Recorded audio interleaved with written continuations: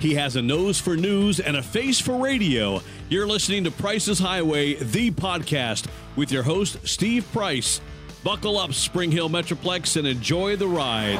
Meet two ghost hunters who have some very spooky stories they want to share. When Stevie met Carrie, a love story. Find out how in the world I got so dang lucky. Plus, sunshine and sunflowers. We go road tripping down to Columbia. These stories and so much more right here on Price's Highway, the podcast. All right, giddy up. Let's do this thing. You're listening to Price's Highway, presented by Price Sells Homes. Are you planning to move and need the best realtor on the planet? Don't think twice. Call Carrie Price at 615-497-3317. That's 615-497-3317. Now back to the podcast. Well, hi, everybody. Welcome to Price's Highway, the podcast. Thanks so much for joining me. This is the second episode, so it looks like we're going to make a run of this thing. You know, it's been pretty interesting. As you know, this is a hyper-local show focusing mainly on Spring Hill, Tennessee. But because this is a podcast with a global reach, ever since the pilot episode was released, I have received millions and millions and millions of emails from people all over the world wanting to know more about this Spring Hill, Tennessee they are hearing so much about. So I thought it'd be fun to come up with a quiz for you, the listening audience, all about the place we call home. It's a fun and exciting segment I'm calling the ABCs of Spring Hill, Tennessee.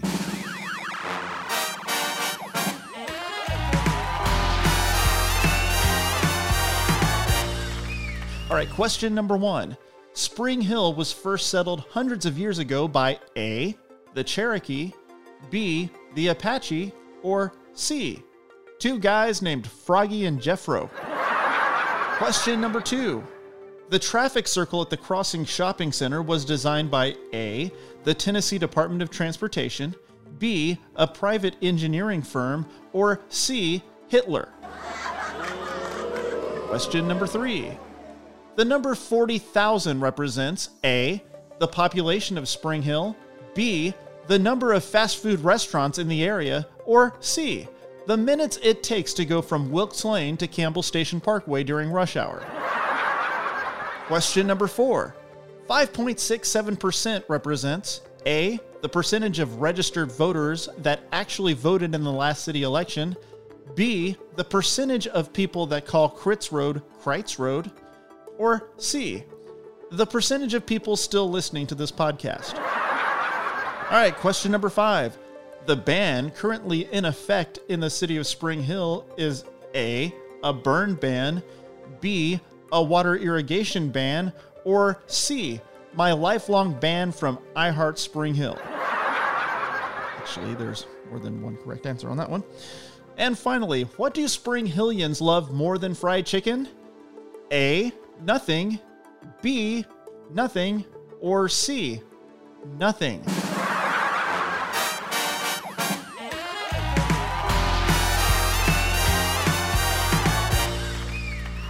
And now, Price's headlines. It was announced earlier this week that leaders at Taco Bell Corporate came to Spring Hill to replace all of their employees at the Newport Royal location with turtles and tortoises. Talk about an improvement. Folks are finally getting their Burrito Supremes a shell of a lot faster. With Breast Cancer Awareness Month starting a few days from now in October, all area Kroger stores are now providing privacy curtains at the self-checkout. Remember hearing about how the Union Army strategically used Columbia Pike? Well, they're back. But this Union Army doesn't have bayonets, cannons, or heavy artillery.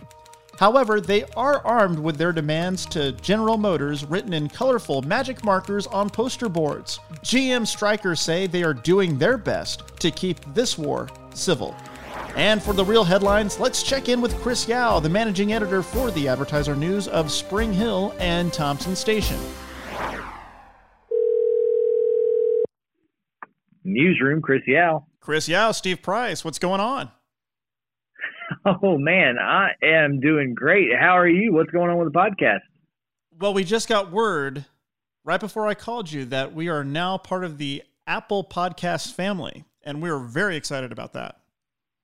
That my friend, is newsworthy right there. That's pretty cool. Nothing more legit than Apple Podcasts. That's what I hear. And yeah, we are just really, really pumped.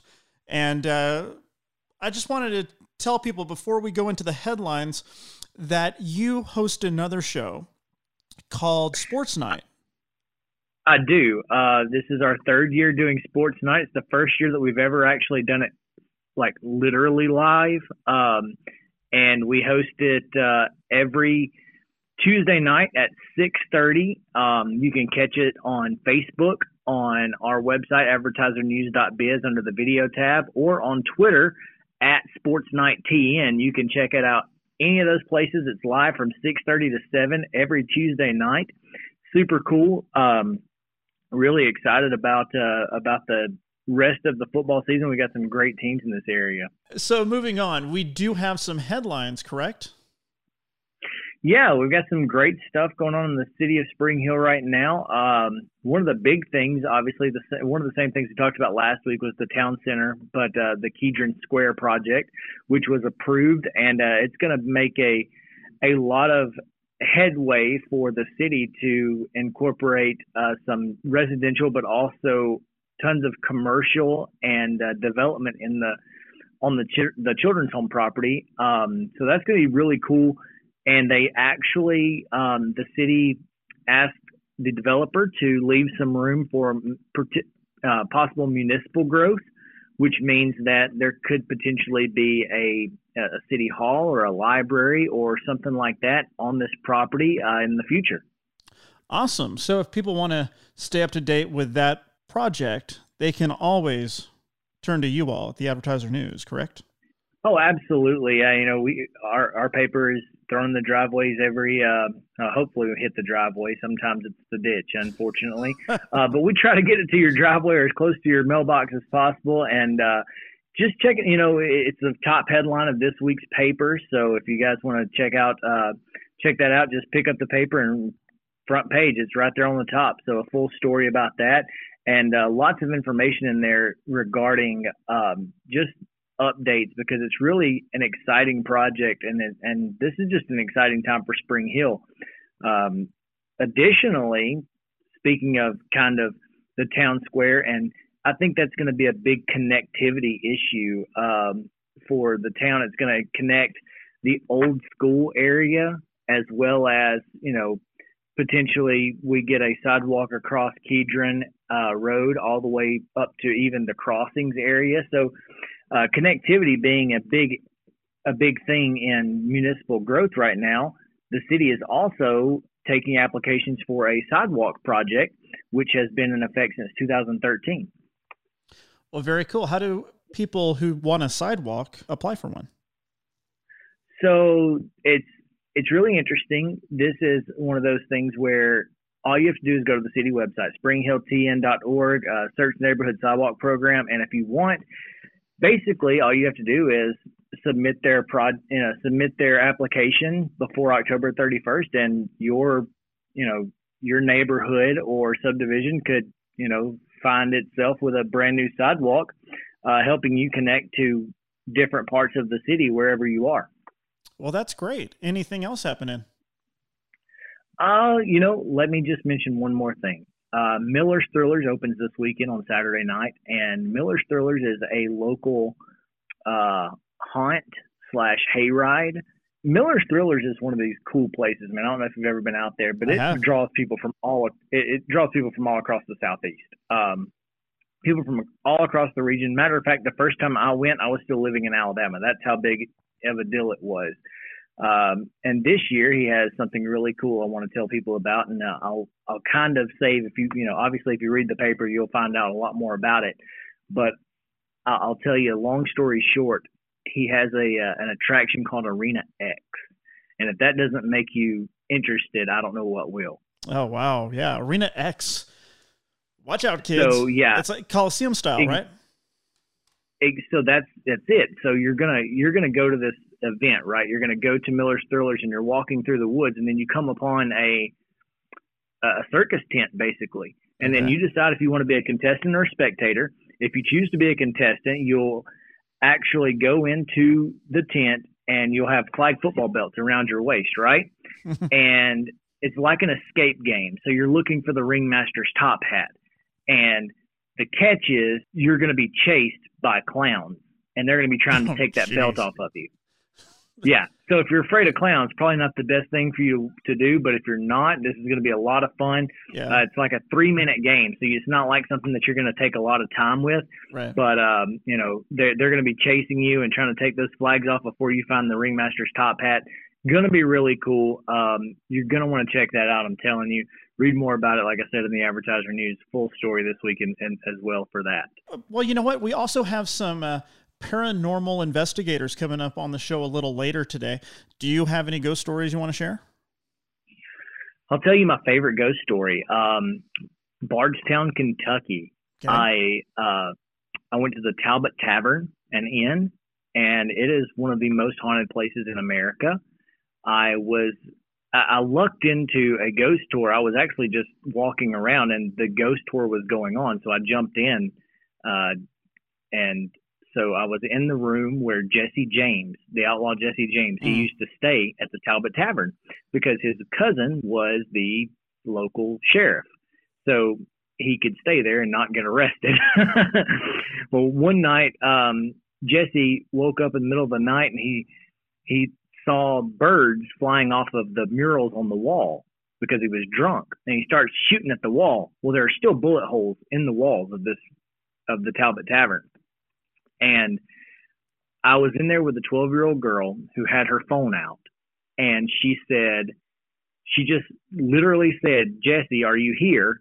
And then she said, "Jesse, did you put these holes in the wall?" Well, she played her voice recorder back, and he didn't answer to "Are you here?" But when she asked, "Did you put these holes in the wall?" you could audibly hear,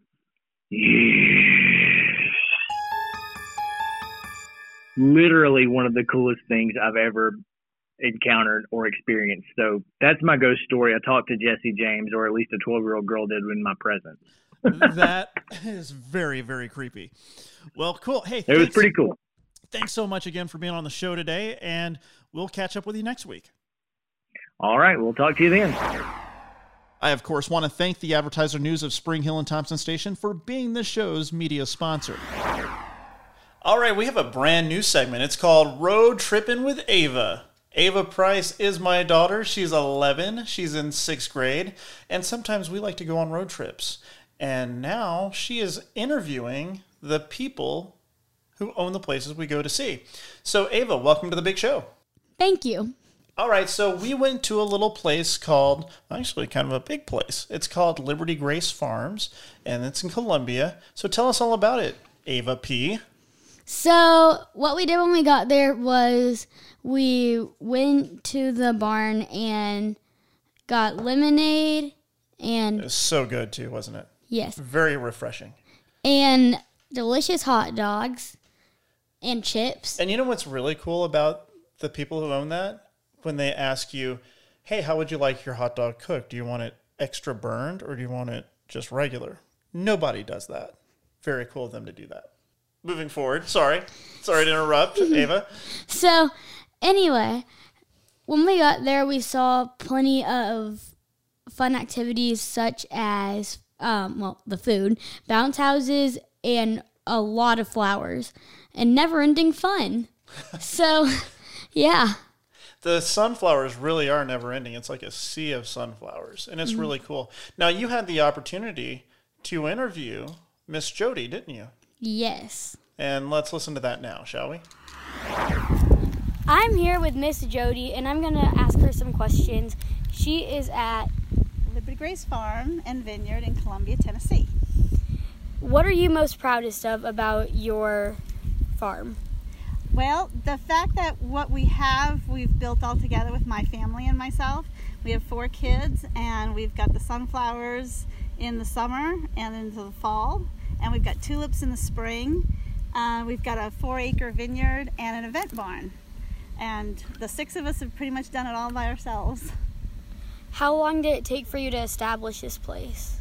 About 2 years now we've been working, and we just opened last year for the first year for the sunflowers, the tulips, and the event barn. So it's taken us a good 2 years before we could really get up and running. What's your favorite part about this? Probably meeting all the people with the flowers. People love flowers. It makes people happy. And the bookings that we get in the barn is always great. And the flowers have been the best advertising we could have done. How did you know that you wanted to do this? Oh, I didn't know I wanted to do this.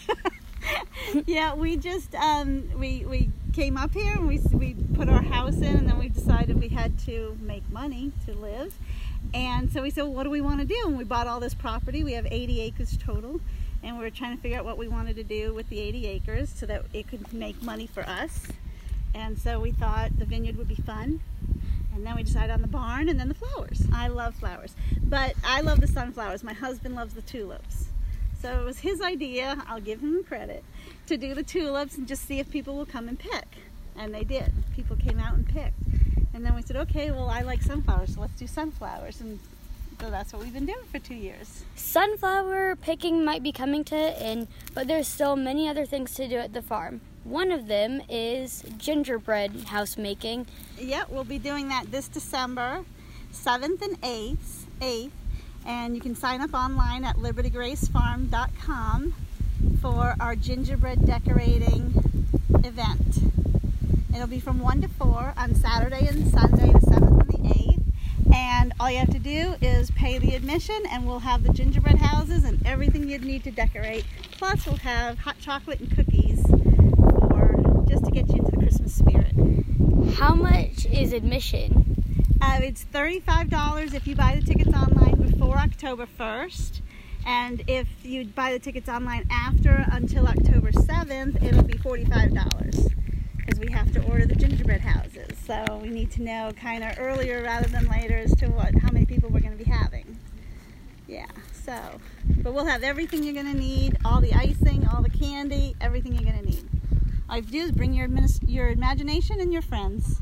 Well, thank you, Miss Jody. You're welcome. Thank you. All right, Ava, what a great job you did interviewing. Have you ever done that before? No. What do you think? Do you think it came out okay, too? I think it came out okay. If I had stopped playing with my pop socket, it would have come out even better. Well, these are just some of the things we learn as we just go along with this thing, isn't it? Yeah. All right. Well, I've got a lot of learning to do as well. But hey, you have a website, a little blog, don't you? Yes, and if you don't mind me telling the audience about that. I don't mind at all. Okay, so if you click on the link below, or in the show notes, if you click on that, then you'll see my personally made blog where I post pictures and sometimes I'll post videos of places we've been and the latest place I'm telling you guys about, and I'll just talk a bit about it. And so viewers, keep it coming. Make sure to like all those photos, and I'll see you next time on Road Trippin' with Ava. All right, that was my daughter, Ava Price. I hope you enjoyed that. I know I did. That was just good fun. We were out there picking sunflowers, and we came up with the idea of road tripping with Ava. So we used her iPhone, and we apologize for the wind noise and everything. It wasn't really professional equipment out there, but it's something that we just wanted to do, and I'm glad we did it, and I'm glad you heard it. So before I posted this podcast, I went to their website, libertygracefarms.com, to see if sunflower picking season is still happening. And it looks like today, which is Wednesday, September 25th, is going to be their last day due to the heat and no rain in sight. But there's still plenty of other stuff to do there throughout the year, as you heard. So check them out at libertygracefarms.com. And of course, that website will be in the show notes. All right, we have a very special guest with us today in the Prices Highway studio. It's my lovely wife and realtor, Carrie Price. Woohoo! Thank you. Hi, everybody. All right, well, I know a lot of people want to know the backstory between me and you. And when I say many people, I'm talking about the 3 people listening to the show right now, which would be me, you, and probably one of our parents. Right. But they probably want to know how we met, because I don't think we ever told them. Well, honestly, the thing that people ask me the most, I would say, when they've met Steve but haven't met me, or they know me but then end up meeting Steve, they go, how in the world did you all end up together? You're nothing alike. Nothing. And they're right. We're pretty much total opposites, but opposites attract, right? Absolutely. So we actually, we met through a mutual friend who had been trying for months and months to set me up with her friend, who she referred to as Kramer. She's like, Kramer's so cool. He comes out, we call him Kramer. He comes out with the married couples. He's happy to be like a third wheel. We love him. Everybody loves him. Carrie, you need to meet him. Which means single guy can't get a girl if he tried, probably. That's what that meant. Well, I kept telling her no because I was already seeing someone else. So being the salesman that she was, she and I actually worked at the same radio station across the street from the TV station where Steve worked. But being the salesman that she was, she kept pushing and pushing. And when she finally realized I was never going to take her up on the offer, she tricked me into meeting him. She said, Carrie, every Wednesday night, 3 guys and 3 girls play Golden Tee Golf and have pizza over at Mellow Mushroom in Columbus, Georgia. And so would you like to come out and fill in for one of the girls that can't make it? And I thought, well, sure, that'd be fun. I'd enjoy doing that. And I really did want to get to know Jennifer better. So I show up. I had just gotten a pedicure. I probably still had toilet paper between my toes. You know how they put you in those little flip-flops. I remember kind of like trying to spruce up in the parking lot. And I walk in, and there's Steve and 2 married couples. And That's me. He's got a big smile on his face. And I thought, all right, she got me. So that's what this is. It's a setup. And it was a fun night. Well, I think the one thing that we found out instantly was that after we ate pizza, we went down to the Tap downtown Columbus, Georgia, and you rode with me.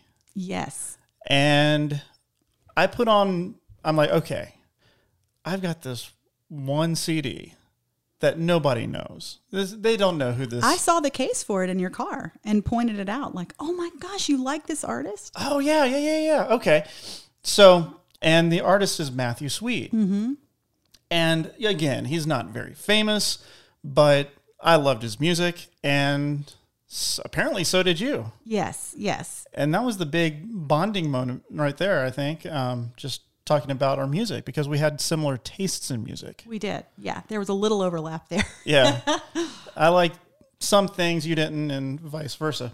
I was more of an REM guy. You were more of a U2 gal. Yes. And I don't think you can have the two. It's kind of like Elvis and the Beatles. It's either one or the other. So we finally get to the Loft. Did I say Loft at the beginning, or did I say the Tap?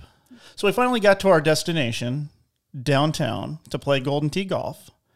And I also found out that you were a singer in a pretty popular band playing in Columbus and the surrounding area. Oh, well, you're sweet. I would say we had a very Brady band. My dad was the drummer. My dad's a really talented drummer, musician, and he's always been in a band.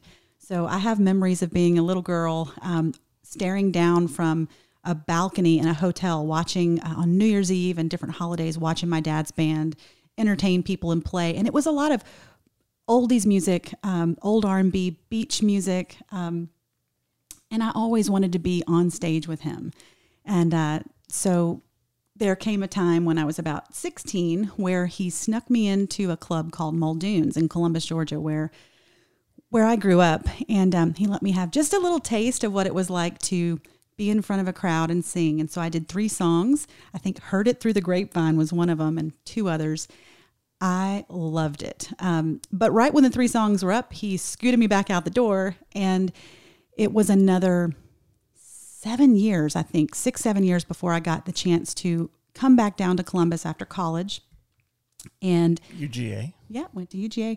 Came back home and was the lead singer for Carrie and the Cruisers, which is a band he built around the kind of music I was into back then and what he and his friends enjoyed playing as well. Yeah. And then, so we get into the place called the Loft, and we start playing Golden Tee Golf.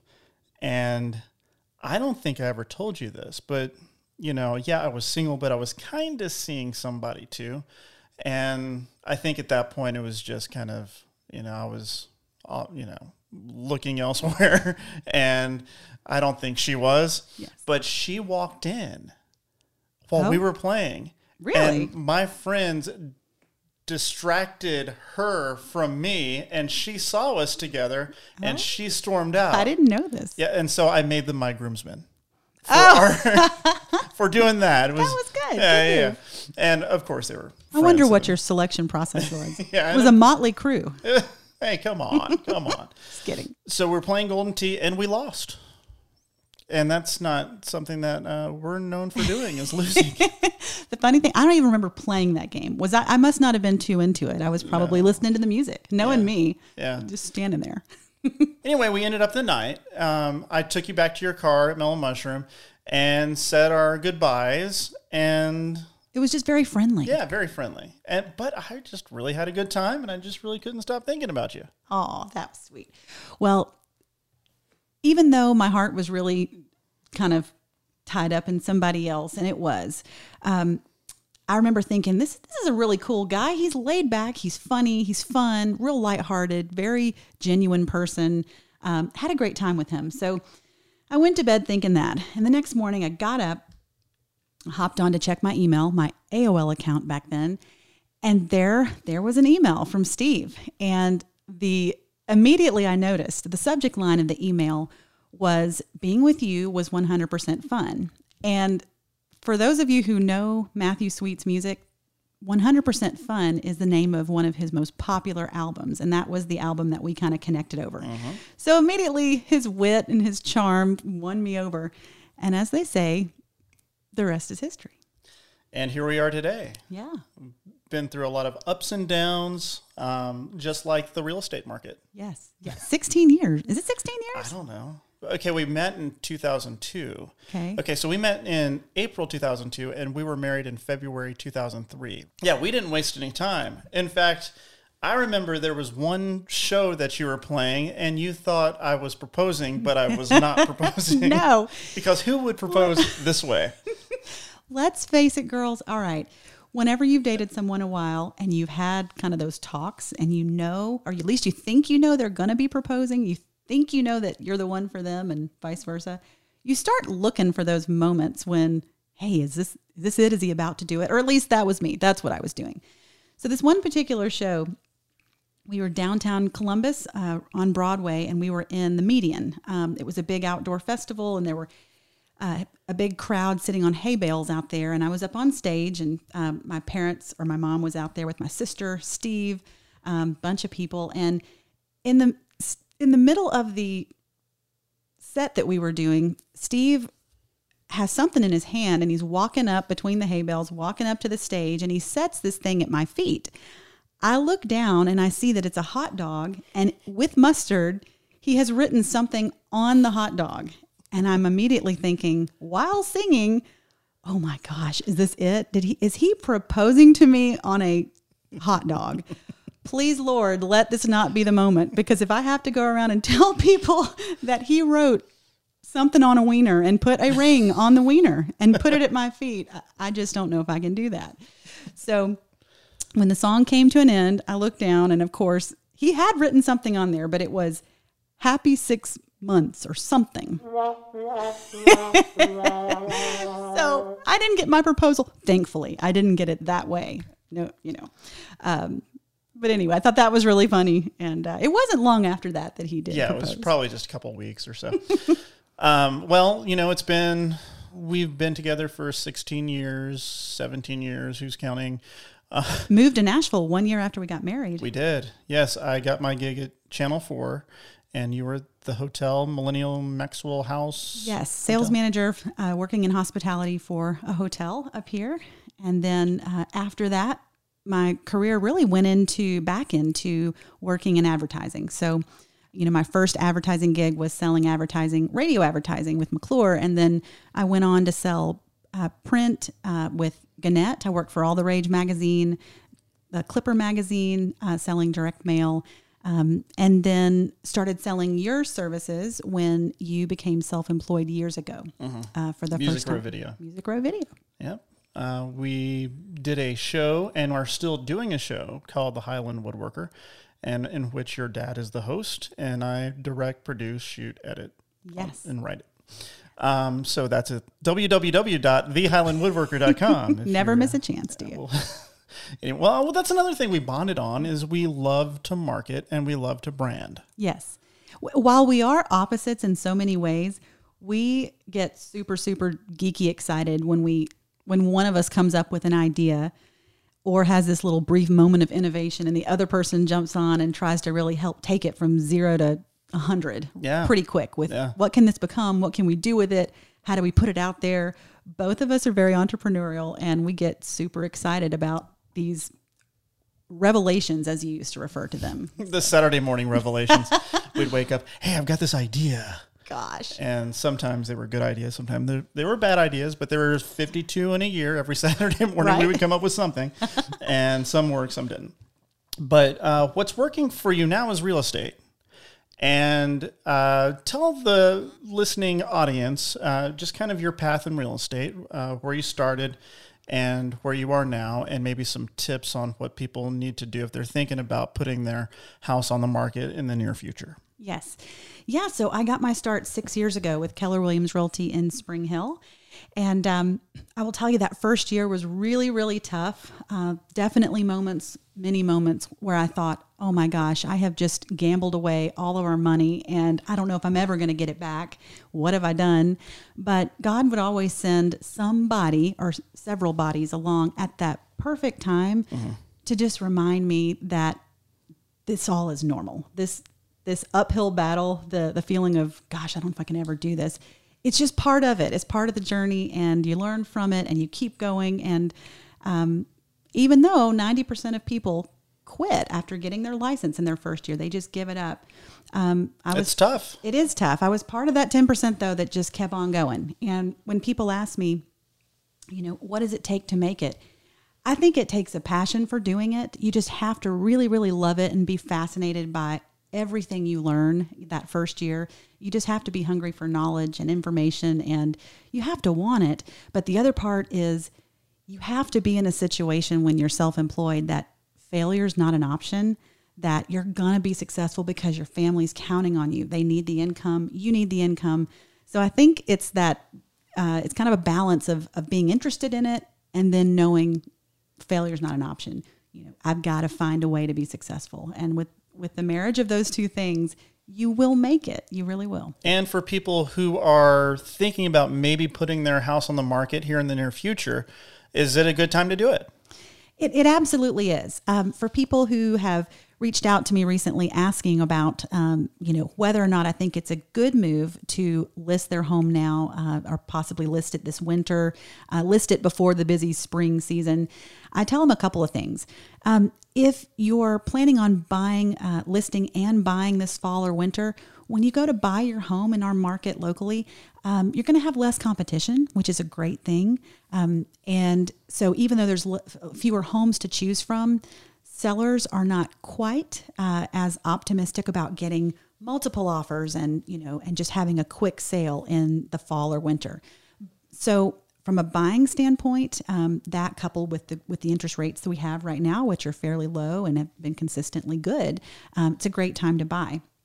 Now, it can be a little tricky selling this time of year. I think the critical thing is, even though your agent is going to be showing you comps for the past 6 months, keep in mind those comps are for spring and summer. That's peak season. So we have to be careful and not price the home based on peak season pricing. We think we take that into account, but we need to price the home based on where we are now and where the market's going. So I would say if you do that, then, and both parties, the agent and the seller are realistic about it, you can be very successful selling quickly this time of year. It's just, we're not in the peak season, so the market's a little softer. So you just have to keep that in mind. All right. Well, Carrie Price, thanks so much for joining us today. But you're going to be back a little later on in the show for the Big Three, aren't you? The Big Three, yes. All right. Fall is finally here, which of course means ghosts, goblins, and snotty-nosed kids ringing your doorbell asking for candy. Well, once the chill of getting the common cold from costumed neighborhood ne'er-do-wells passes, the frightening thought of what might be under your bed, in your closet, or down the hall during the witching hour provides the real goosebumps. Recently, Two paranormal investigators, David and Nikki Edge from Tennessee Paranormal, stopped by the Price's Highway studio and had some spooky stories they wanted to share. How are you all? Doing good. How are you? Doing great. David, thanks for joining us too. Thank you. Good to see you. I knew you wanted to say hi, so here we are. Okay, well, it's that time of year again. You know, we've got Halloween coming up. And so all the ghost stories are going to start popping up on social media and beyond. So tell us a little bit about your company and your founder. Okay. The team founder is Ronnie Headley, and he is in Chapel Hill, Tennessee. And he started this company for us. And we were all on a team previously together. And then we decided, let's go somewhere else. So he has this company, and he's like, hey, guys, let's come over here and let's start this up, and let's go investigate here, here, and here. So here we are. And how long have you all been doing this? On a team, we've probably been investigating at least, I'd say, about 5 years. Mm-hmm. As far as the interest in the paranormal, I mean, it dates Lifelong. back 20 years. You know, when we first started out, of course, the first lure to kind of getting in was some of the darker side of the history of some of the areas that you go to. You always go to these nice, you know, like towns like Nashville or Charleston, South Carolina, or Savannah, and you have these nice historical tours. But to actually hear the dark side, you know, of what happened in these houses after dark, that's what drew our interest initially. Big time. We grew from there. So Earlier we were talking, and David, you are more of a skeptic, and Nikki, you're not a skeptic. Occasionally, very occasionally, I can be skeptical. I tend to be more of a believer initially. Was there a certain event that really triggered that? There was probably a couple, but the biggest one was when my aunt passed away, and she came through one of our devices, and I won't go into details of what she was saying, but that kind of set it in stone for me. I was like, okay, I know what I've seen on TV. I know, you know, what I've heard other people say, but this is it. This is my experience. This is real. Now, were you scared, or was it comforting? No, it was oddly comforting. He was asleep initially, and I woke him up. I was like, oh my goodness. It's like, you gotta hear this. So wow. It was sad, but at the same time, it was really neat because it opened a whole new door for me to explore. So that was the first real experience you had when you were an adult. Interesting. And David, what about you? I had a childhood experience. Actually, when I lived in Charleston, South Carolina in the 80s, I saw something one day in our house and spooked me, but I kept it to myself. You know, back in the 80s, it wasn't, you know, it's popular to talk about things, so you really didn't. But it's always stuck with me my entire life of that experience. And it was, I don't know if our house was built on an Indian burial ground or some kind of Indian, but I know one day that I had seen this Indian in our house, and it spooked me big time. But like I said, I kind of buried it, but just had it always in my mind. It always, you know, it's still vivid in my mind of seeing it like it was yesterday, you know. And that was, like I said, it was late 80s when that happened. So it was an apparition. Did it say anything, or no? It was just standing there. It didn't. I was at my house by myself and heard a noise in the back, and had a little dog that we had got after Hurricane Hugo had hit Charleston, and we actually both went back there, and I was frozen when I saw it, and the dog hit me in the leg, and that's what took me. I just took off and ran. I didn't know what I had seen back there. I knew no one else was there, and it was some kind of experience. And we moved shortly after that. Of course, my dad being in the military, so we weren't there much longer. But it was definitely an experience that I never would forget. And you all go on investigations, both private and I know that you have walking tours. But let's talk about the private investigations first. Mm-hmm. Now, being a skeptic, a lot of times you really need the binary, the ones and zeros behind, is there something here or not? And you have the equipment to do that. Right. Yeah. We try. We go in and we'll take paranormal is something that science can't explain, basically. So we take a scientific approach when we first come in. We'll interview the clients. We'll get any details, anything that they have occurring in there. We'll go and we'll actually search the property as well. We'll go down to the county clerk. We'll go down there. We'll pull property records. We'll try to look at local historians. We'll find out anything we can about the property, what used to be there, what's here, what has happened and occurred there. And then when we come in, actually with our equipment, we'll use it to scan. Like we'll take the K2s or the tri-field, which checks like electromagnetic fields. We'll check just the baseline of the house first, and we'll use a different equipment. Like we'll go through even with our spirit boxes. We'll go through with our weather equipment just to see if windows are leaking or if there's any of that. People say they get a cold chill. Could it be explained that a window or something is causing it, or maybe a vent or anything? And when we actually conduct the investigation, we try to shut off everything we possibly can so it doesn't interfere. But when we do that baseline, it'll kind of tell us there's usually some hot spots in a house. Like someone's electric service panel in their house. It's going to create a lot of energy from there, but it's also going to do it. And you can have like a basement area with a lot of different items that create kind of a paranoia in a person to think that something's around them, but it's just a lot of high electric field, electromagnetic field that's around them that's creating it. Is there anything you ever captured that you're like, oh boy, what was that? Oh boy, that was so cool. Yeah. We had a lot of those. Yeah, we've got a lot of EVPs. We've got some interesting things on video that we couldn't quite explain. Over the years, we've done a lot of investigations, private and public places. So, a lot of video and audio. And Nikki, I know a lot of people want to know. All right, they're listening in Spring Hill and Thompson Station, and they want to know: is this area haunted? What would you say to those people? Oh, man. Oh, goodness. Spring Hill and Thompson Station area is lit up with activity. It is all over the place. Wow. I mean, there was the Battle of Spring Hill that was in the area. And, you had soldiers coming from, all over and camping out different areas and going to, have operations and recovering different places and taking over homes here, there, and everywhere around the area. And, their blood was seeping into the grass, so their stories are here. Have you been somewhere that you're like, oh boy, this is wild? There's a lot of stuff happening around me.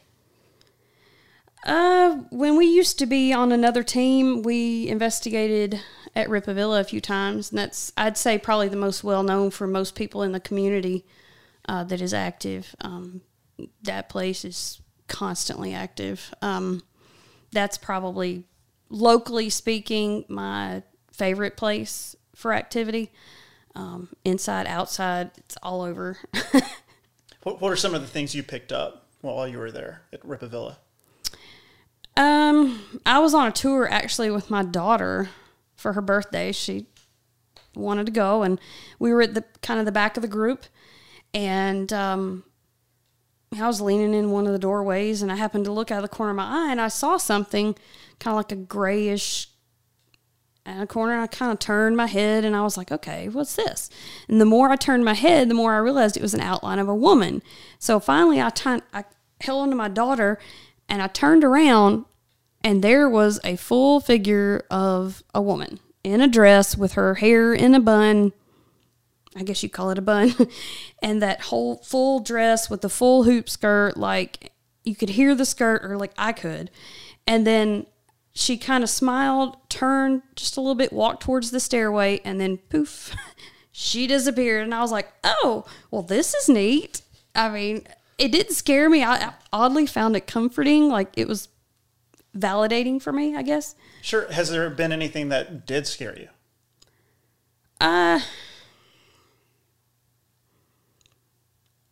Not to date. Not like the experience he had in that room and that other private investigation that we had done. You were telling me this a little bit before we hit the record button, David. Can you go and tell the audience what we were talking about? Yeah. We did a private investigation outside of Columbia, and for some people that were having multiple spirits in their house, and actually we on that case we didn't do a lot of pre-investigation, like with the knowledge of who used to live there and what went on, and it was a very interesting investigation throughout the night. But one claim that we had was that the kids were seeing a he-she kind of creature coming out of the closet. They didn't know what it was, and it was scaring the two little kids that stayed in that room. I went into that room by myself, and I was taking some initial baselines, and I was using our SLS camera. Another team member had closed the closet door. Closet door is an old house. It sagged. It was hard to close. Made a loud sound, when it closed. So he left the room. I was in there by myself, and I, as I was scanning around the room, I started to get back near that closet. And when I got back near that closet with the camera, all the hair on my arm stood up, and it was goosebumps. And it was just one arm. It was my left arm. And I just kind of froze, and I got to it, and all of a sudden, the closet door just started making that, back opening sound back on it. And it opened up, and then on the SLS, actually, a stick figure came out of the top of the closet, or appeared on the camera, the viewing part, but and it just made me freeze. And it was my first experience having that happen. And of course, I'm a big guy, but my first initial thought was to run. but I said, wait a minute. I'm so happy you didn't. Yeah. I said, wait a minute. I am here to document this. I don't think me running out of here is the best thing to do. But it was just that first time of that right there. And like I said, I was in there by myself. So I did calm down. And like I said, I eventually said something to it. And on one of our voice recorders, we captured a response back on it, a whisper saying, wow, that nobody was there to say that other than me and the entity. Sure. And these are private investigations, so you won't find these pictures anywhere. This is just for a client, correct? Right. Correct. Yeah. That we always go in there and we respect their privacy, and those will not be on social media or our website or whatever. And what if somebody was curious, like, man, I think my house might be haunted? How do they contact you? Well, they will reach out to the team page, which that email goes to our team founder, Ronnie. It's www.tennesseeparanormal.net. And on there are different ways to contact the team or him. And he will, if we're closer, he might call us and say, hey, let's load up and go, or, whatever. I really appreciate you all coming by and taking time, telling us about your experiences. And before we go, I know you all do walking tours as well. It's not just private. You have walking tours for people to come and spend some time with you all walking different facilities. What do you all do? We do. The walking tours we do are at Henry Horton State Park. And we actually have one this Saturday, and that's the 28th, I believe. And it's from 6 to 8. And what we do in that 2 hours is we take you to different locations that we would go to on a full night's investigation. And we tell you some of the evidence that we've caught. And then we also tell you about the history of the park. So, because we want to keep history alive. Absolutely. So that's what we'll do. And then that way, maybe, you'll want to come out because you've heard a little snippet and you'll be like, hey, I want to come back and play with the equipment and so forth. So that's kind of why we do it. On our full investigation nights, we bring out all of our equipment and we let you be an investigator with us on those nights. So you get to use all the equipment and work hand in hand with us and, that's fun. And then get the full experience. Yeah, awesome. Yeah, that one's coming up October 12th at Henry Horton State Park. That's an all-night investigation from 6 p.m. to 2 a.m. Well, rain or shine. Rain or shine. We have interior and exterior places out there. So we have... There are 2 locations that possibly wouldn't be accessible depending on how heavy the rain might be or whatnot. But otherwise, all the other locations are. Yeah, and Henry Horton is actually, it's very active. Very active, and it's very exciting. And a lot of people go, what could go on at It's a state park, park? But we've had equipment fly off tables there by itself, nothing around. We've had people touched, people smacked kind of deal. We've captured numerous EVPs. Spanish EVPs. We've captured shadow figures walking, in some areas. So there's a lot of things that have happened, and there's a lot of history from Governor Horton, from it being his the old mill out there to now being a state park. All right. Well, we'll put your contact information on the show notes because I know not everybody has a pen and paper right now, especially if they're driving down the road. So I want to thank David and Nikki once again for being on Price's Highway. Thanks for having us. Thank you. Next time on the big show, I'll be talking to Corey Smith, a.k.a. the Yard Boy, about entrepreneurship and the ups and downs of being your own boss. Well, thanks for riding along with me today on Price's Highway, the podcast. So long, everybody. You've been listening to Price's Highway, a Steve Price Totally Terrible podcast production.